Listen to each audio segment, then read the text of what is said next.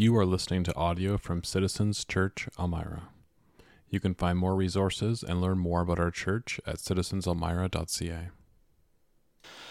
So as Harold mentioned last week, in these few Sundays leading up to Christmas, we've decided to kind of take a few Sundays and just look at the major characters of the Christmas story. So last week, Harold spoke about Joseph, and then this week we're going to talk about Mary, and on Friday evening, Darcy is going to center his message around the one who it's all about, Jesus. And so, this morning we're gonna take a little bit look at Mary and focus on Luke chapter 1. Now, Harold rightly pointed out last week that the Gospels actually don't tell us a whole lot about Mary and Joseph, in particular Joseph. He's not really mentioned outside the first couple chapters of Matthew and Luke, and John and Mark really just make a couple passing references to him. Mary we hear more about through the adult life of Jesus, in the different narratives. She shows up a few more times. There might be a number of reasons for that. But regardless, we kind of feel a little bit more familiar with the story of Mary. But in the context of Jesus' origin story, as it were, the nativity narrative, we actually still don't get a huge amount of information about Mary. She's a character in the story for sure. But it's obvious that the gospel writers, when they were telling the good news, were far more concerned with the Christ child himself, rightly so, than they were with his parents. Nevertheless, in Luke chapter 1 and 2, we do have a little window into Mary's experience of the events that led up to Christ's birth. And there's certainly a few things about the story that I think are worth considering. So this morning we're going to jump off from that scripture that we just heard read in Luke chapter 1. We're going to focus on Mary's encounter with the angel Gabriel. And actually, as we start this morning, I figured we'd actually start where Harold left off last week and where we closed the service last week.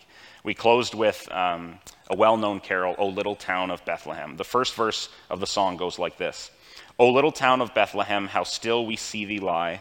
Above thy deep and dreamless sleep the silent stars go by. Yet in the dark streets shineth the everlasting light. The hopes and fears of all the years are met in thee tonight. This first verse kind of sets up a picture in our mind, right? Like it's one of a sleepy little town in the hill country of Judah. It's not a bustling, big culture and trend-setting city that never sleeps. It's the kind of place where everything closes early and you can see the stars super well because there's no light pollution. Now, for whatever reason, when I was thinking about Bethlehem this week, I thought of the town Dog River from the Canadian TV sitcom Corner Gas. If you've never seen it, it's a sitcom about small town life in Saskatchewan, right? The show centers around the day-to-day interactions of this fictional town, Dog River. It's a middle of nowhere town, and the whole show kind of hams up the comedic value of small town, slow-paced life.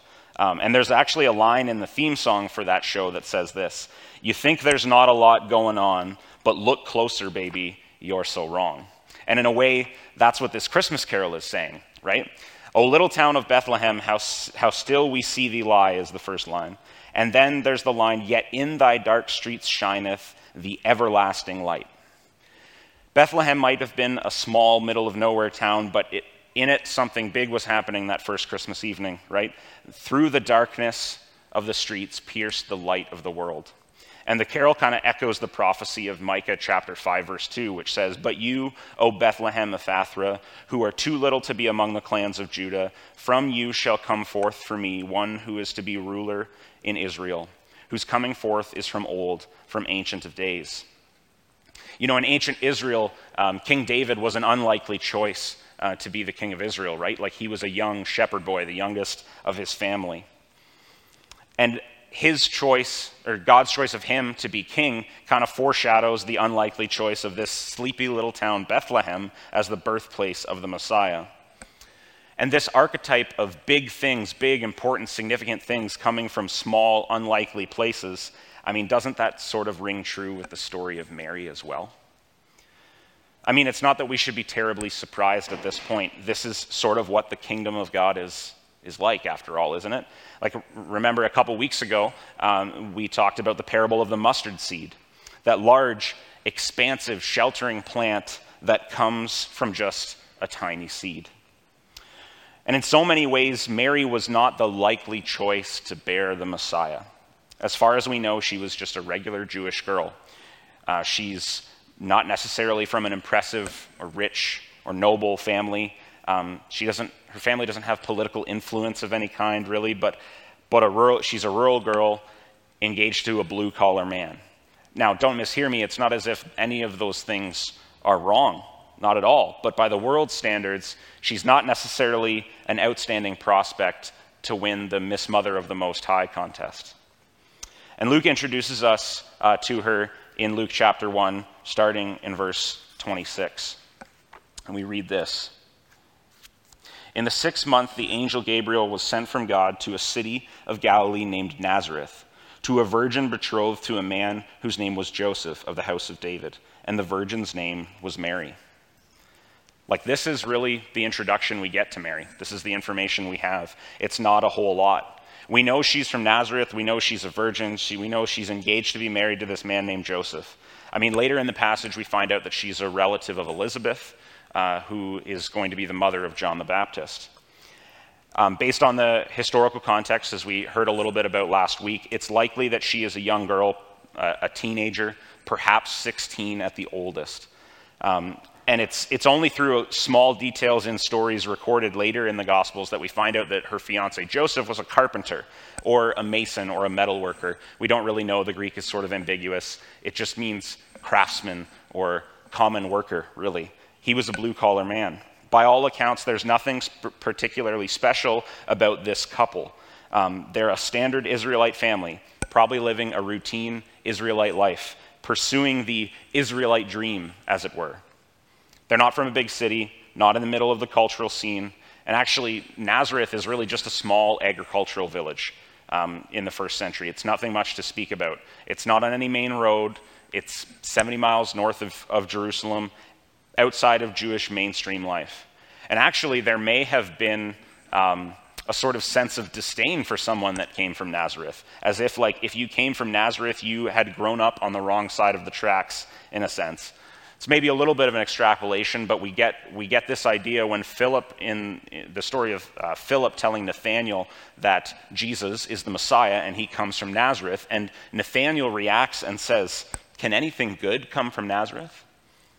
And again, I was thinking about corner gas, because there's this theme throughout this whole show where the residents of Dog River have a disdain for the people of the neighboring small town Woolerton. In fact, every time that the name Woolerton is spoken in the show, all the characters from Dog River would instinctively spit, you're from Woolerton? Kind of thing. And it's almost as though this is what Nathanael is saying, the Messiah from Nazareth? Can anything good come from Nazareth? And yet this is the little town that Mary calls home. Scripture doesn't really indicate anything negative or really positive about her life before this moment. It doesn't really give us any information to write home about. Again, by all accounts, she's just living this quiet, insignificant life before we meet her in Luke chapter 1. But then God sends this angel, Gabriel, to her, and we read in Luke chapter 1, verses 28 and following. And he came to her and said, "Greetings, O favored one, the Lord is with you." But she was greatly troubled at the saying and tried to discern what sort of greeting this might be. And the angel said to her, "Do not be afraid, Mary, for you have found favor with God." Mary may not have been significant, but she was seen. "Greetings, O favored one, the Lord is with you." Luke tells us that Mary was greatly troubled when she hears this greeting. She's not exactly sure what to make of it. Now, Luke doesn't really explain why, but perhaps it's because she doesn't feel particularly favored. Maybe she's thinking, yeah, me? Yeah, right. Hardly. I'm just a girl destined for a life of chores and raising children. And maybe she was okay with that. Perhaps she was even excited about it. Or maybe she was dreading it. We don't know for sure. But she does seem to be confused by the angel's greeting. But Gabriel's greeting was what it was. You have found favor with God. Mary was seen by the Lord. And I think this is a spectacular encouragement that we can take from her story. Do you feel significant these days? Perhaps not. Perhaps you feel really small. Maybe people have made you feel that way by what they've said or what they haven't said. Maybe you've got some self-imposed expectations of what you could be or what you should be, and you've not lived up to them, and you're wondering if you're worth anything after all. Like sometimes we get caught up in the mundane, the regular, the grind of life, and we lose our sense of drive and our sense of purpose and our sense of meaning, and we wonder what all of this is about. We might not feel significant, but the Lord sees us. Now, at Citizens, there's a lot of young mothers here, and I expect it might feel like an understatement to say that you feel overwhelmed at times. Maybe motherhood can feel like an endless stream of diapers and dishes and chores and cleanup, and you feel more like hired help than anything else. And then someone says something about your parenting style, and you just want to crawl into a hole and never come out. You might feel small, but you are seen. Or maybe you're a young man or woman. You either desire a family or you don't, but you're in this rural Christian community where folks get married and have kids while they are still children themselves. And you feel a little bit smaller and a little bit less valuable every time somebody wonders why there's still no boyfriend or girlfriend and there's still no kids, and it feels like they're looking right past you, waiting for you to grow up to be worthy. But you're just waiting to be worth something right where you are. You might feel small, but you are seen. Maybe you're stuck. Maybe you're working away, making decent money, trying to enjoy this season, but deep down, you feel like there's got to be something more. Maybe you've lost your drive. Maybe opportunities you thought you would have haven't materialized. Maybe you're frustrated and you're not sure what you have to offer. You might feel small, but you are seen. Perhaps you're grinding away at a job just trying to do right by your family, to raise your kids right, to love your spouse. But there's days that you feel lost and incapable and exhausted. You might feel small, but you are seen. And I want to take a minute as well to think about, the kids and teenagers in our midst, right? I don't know, maybe you come here Sunday mornings and they go to their parent or go to missional family with their parents, and they feel like they're just a spectator with us adults as we do this church thing. We're all different. All of our childhoods are slightly different. So I don't know what's exactly going through, the heads of kids these days, right? Like what kids these days deal with is so different than what us adults deal with on a day-to-day basis. But everybody's valuable to God. Everybody's seen by him. He made us. He knows us. He knows us better than we know ourselves. And our relationship with him can start at any point in our lives. Maybe it's going to feel and look a little bit different for everybody, but he wants every one of us just as much as he wants the rest of us. We never need to feel like we don't have anything to offer. We never need to feel like we can't participate. Nobody should let anybody look down on them because they are young. We are all meaningful, real parts of this family, and God doesn't wait to use us. I mean, think about Mary. She was just a teenager. Maybe she was 16, and an angel showed up and said, "Yep, you're going to have a kid, and he's going to be the Messiah. He's going to save people from their sins." Now, odds are Gabriel's not going to show up and say that to any of us, right? This whole virgin birth thing was kind of a one-time deal. The point is that we don't have to be grown up, fully mature in our faith and perfect before God is capable or interested in working through us. Remember that little mustard seed that we talked about a few weeks ago? That's what the kingdom of God is like. Starts with something small and insignificant and brings something huge from it. The best of things can come from the most unexpected places. Jesus came from Mary, a teenage girl from a small town. Paul writes it this way in 1 Corinthians chapter 1, verse 27. But God chose what is foolish in the world to shame the wise. God chose what is weak in the world to shame the strong. God chose what is low and despised in the world, even the things that are not, to bring to nothing the things that are, so that no human might boast in the presence of God. It's not hard to see the connection to Mary's story, is it? She probably wasn't wise according to the world's standards. She probably wasn't powerful. She's not from noble birth. She probably would have been considered weak by many. But here's the thing, she was willing. See, God didn't need somebody who was perfect. He didn't need anyone particularly pious or gifted or noble. He just wanted somebody willing. Luke doesn't really give us any context for Mary's character before this story.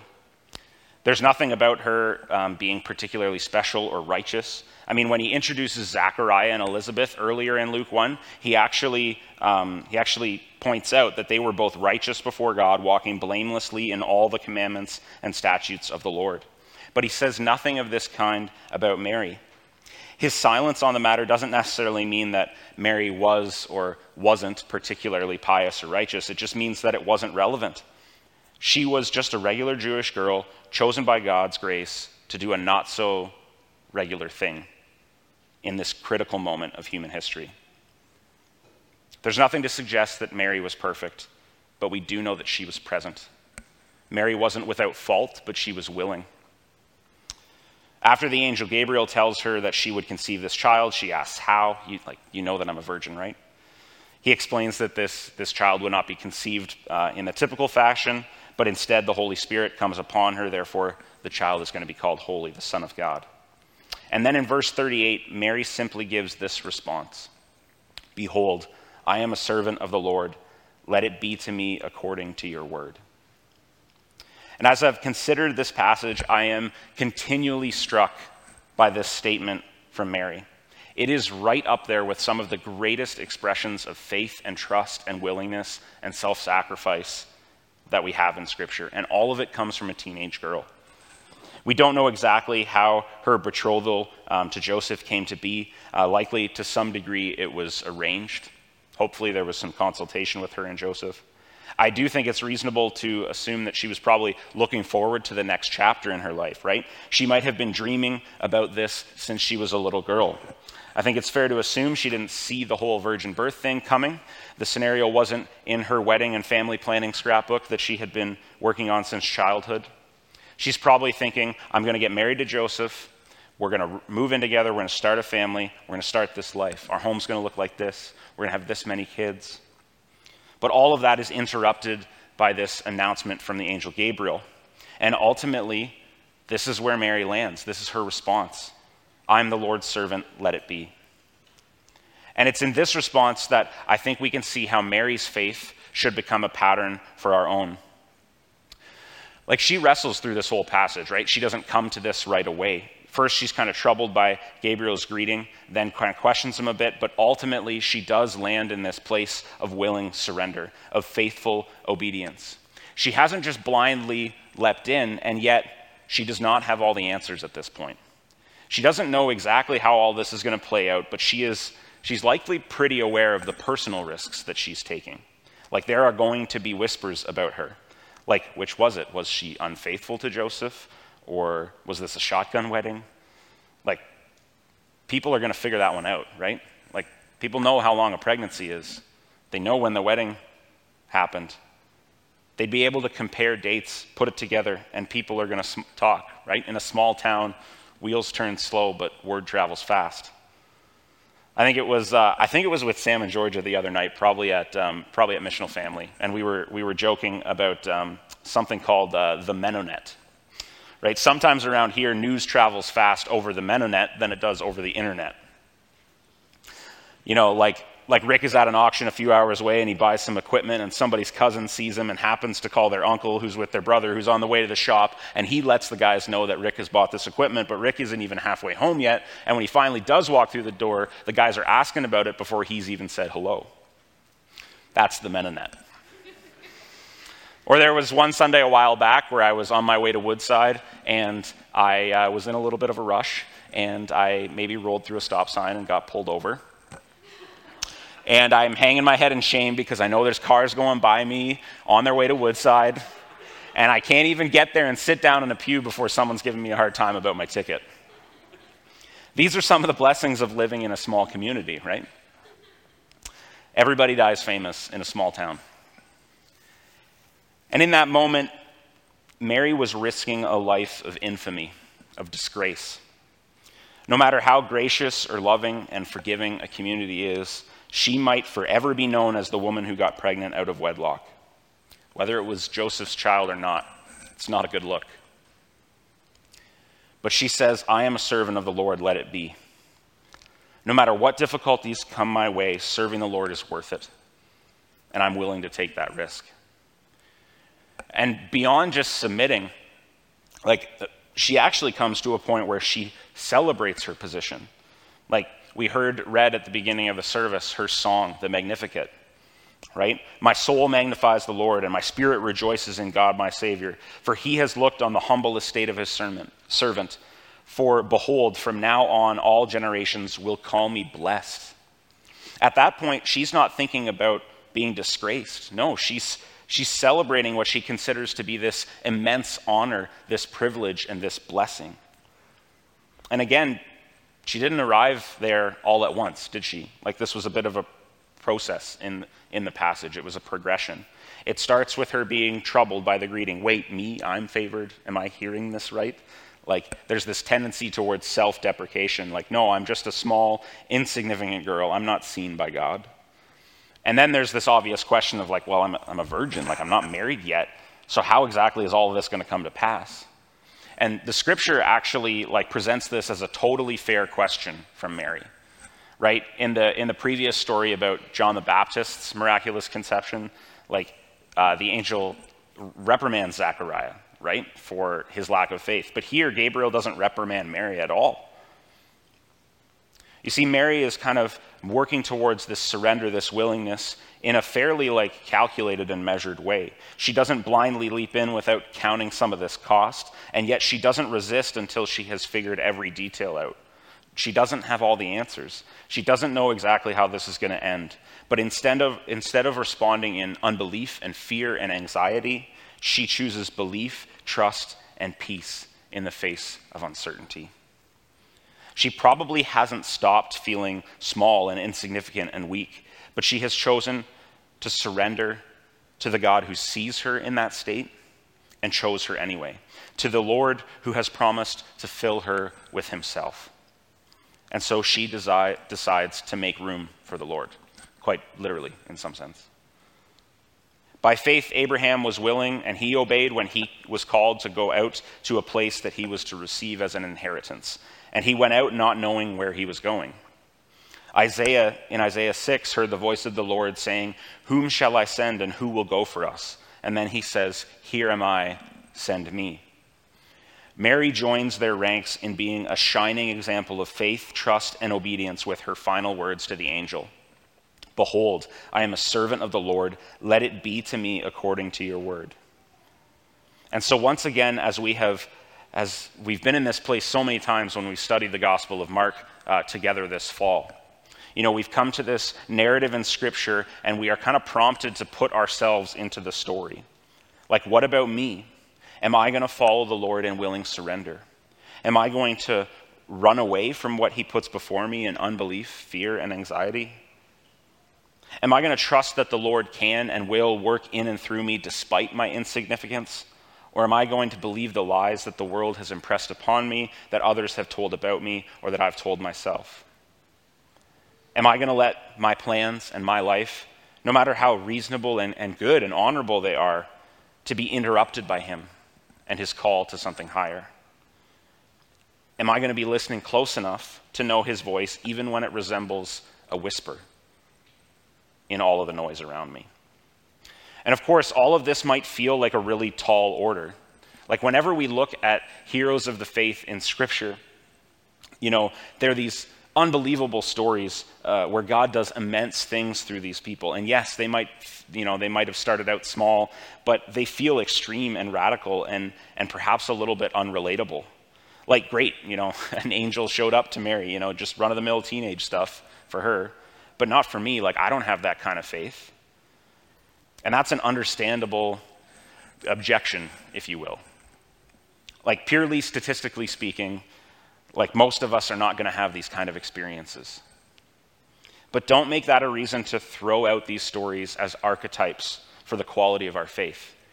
This morning, we need to remind ourselves of two things. We need to remember the seed and remember the garden. So first, remember the seed. What is the kingdom of God like? It is like a grain of mustard seed, which when sown on the ground is the smallest of all the seeds on the earth.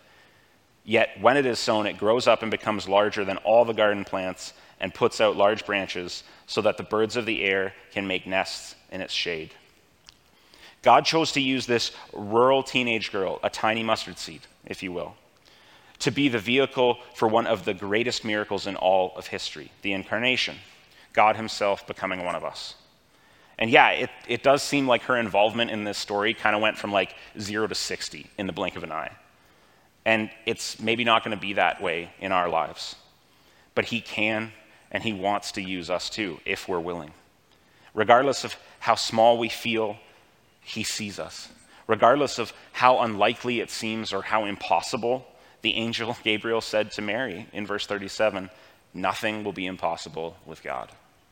Remember the seed. It may start small, but it will grow. You may feel insignificant, but you are seen. And then second, remember the garden. What I mean is this. The thing that struck me about Mary's story, and in particular her expression of faith, is how closely it echoes the words of Jesus in the Garden of Gethsemane 33 years later. He's about to go to the cross and he says, Father, if you are willing, remove this cup from me. Nevertheless, not my will, but yours be done. Mary's willing surrender was remarkable, but how much more was Christ's surrender on the cross? Tim Keller writes it this way. Mary made her surrender before knowing what Jesus was going to do for her. We know that for every sacrifice Mary made for him, Jesus made infinitely more for her. Mary accepted that she was going down in the world, but think of how far the Son of God came down from heaven to earth. In that brutal shame and honor culture, she knew that she was accepting God's will even at the risk of her life. But Jesus accepted God's will knowing it would cost him everything. But oh, look at the infinite, endless redemption that came out of his obedience, an eternal weight of glory for us all. See, Mary was able to willingly surrender to the Lord without knowing the end of the story. She gave herself to him in hopeful expectation of what he would accomplish. But we know the end of the story. We know what he did at his first coming, and we know what he'll do at his second coming. So how much more then, considering these truths, should we willingly surrender to him now, knowing whatever momentary light affliction that we experience now, it is not worth comparing to the eternal weight of glory that is being produced in us. With these things in mind, our celebration of the Advent season on this side of the cross rightly looks back towards what Jesus did, but it also looks forward to what he will do when he returns and puts every wrong right. And this hope, this expectant longing for what Christ will do, grounded in the truth of what he has done, like this is our strength to say, just as Mary did and just as Jesus did, let it be according to thy word. To close this morning, I want to share some lyrics from a song that I was reminded of this week. It's one that I had to listen to carefully a few times before it really resonated with me, but I think it speaks incredibly well to Mary's heart. And it's a heart that I think that we should pray to be grown in us. Yes, it's a heart of measured doubt and skepticism, like why me? And yet, it's a heart that deeply desires to see the Lord's work done in and through her. The song is called Be Born in Me. So just listen to the lyrics as I read them. I couldn't really decide which ones to keep and which ones to cut, so I'm just going to read the whole song. And as I do, just press in and reflect with me, like, does this describe my heart? Despite my desire for my own comfort and reputation, despite my doubts, my insecurities, my feelings of insignificance, my questions, am I willing to make room for the Lord in big ways, but also in small and mundane corners of my heart and life? So as we consider these words together, let's turn them into a prayer as we look towards Christmas. Everything inside me cries for order. Everything inside me wants to hide. Is this shadow an angel or a warrior? If God is pleased with me, why am I so terrified? Someone tell me I'm only dreaming. Somehow help me see with heaven's eyes. And before my head agrees, my heart is on its knees. Holy is he, blessed am I. All this time we've waited for the promise. All this time you've waited for my arms. Did you wrap yourself inside the unexpected so we might know that love would go that far? I'm not brave, I'll never be. The only thing my heart can offer is a vacancy. I'm just a girl, nothing more, but I am willing, I am yours. Be born in me, be born in me. Trembling heart, somehow I believe that you chose me. I'll hold you in the beginning, you will hold me in the end. Every moment in the middle, make my heart your Bethlehem. Be born in me. Let's pray. Father, we pray that you would be born in our hearts this Christmas. May we, like Mary, be willing servants for whatever you call us to. May we know that no matter how small we feel, you see us. That despite our imperfections, what you want more than anything is our willing presence. Amen.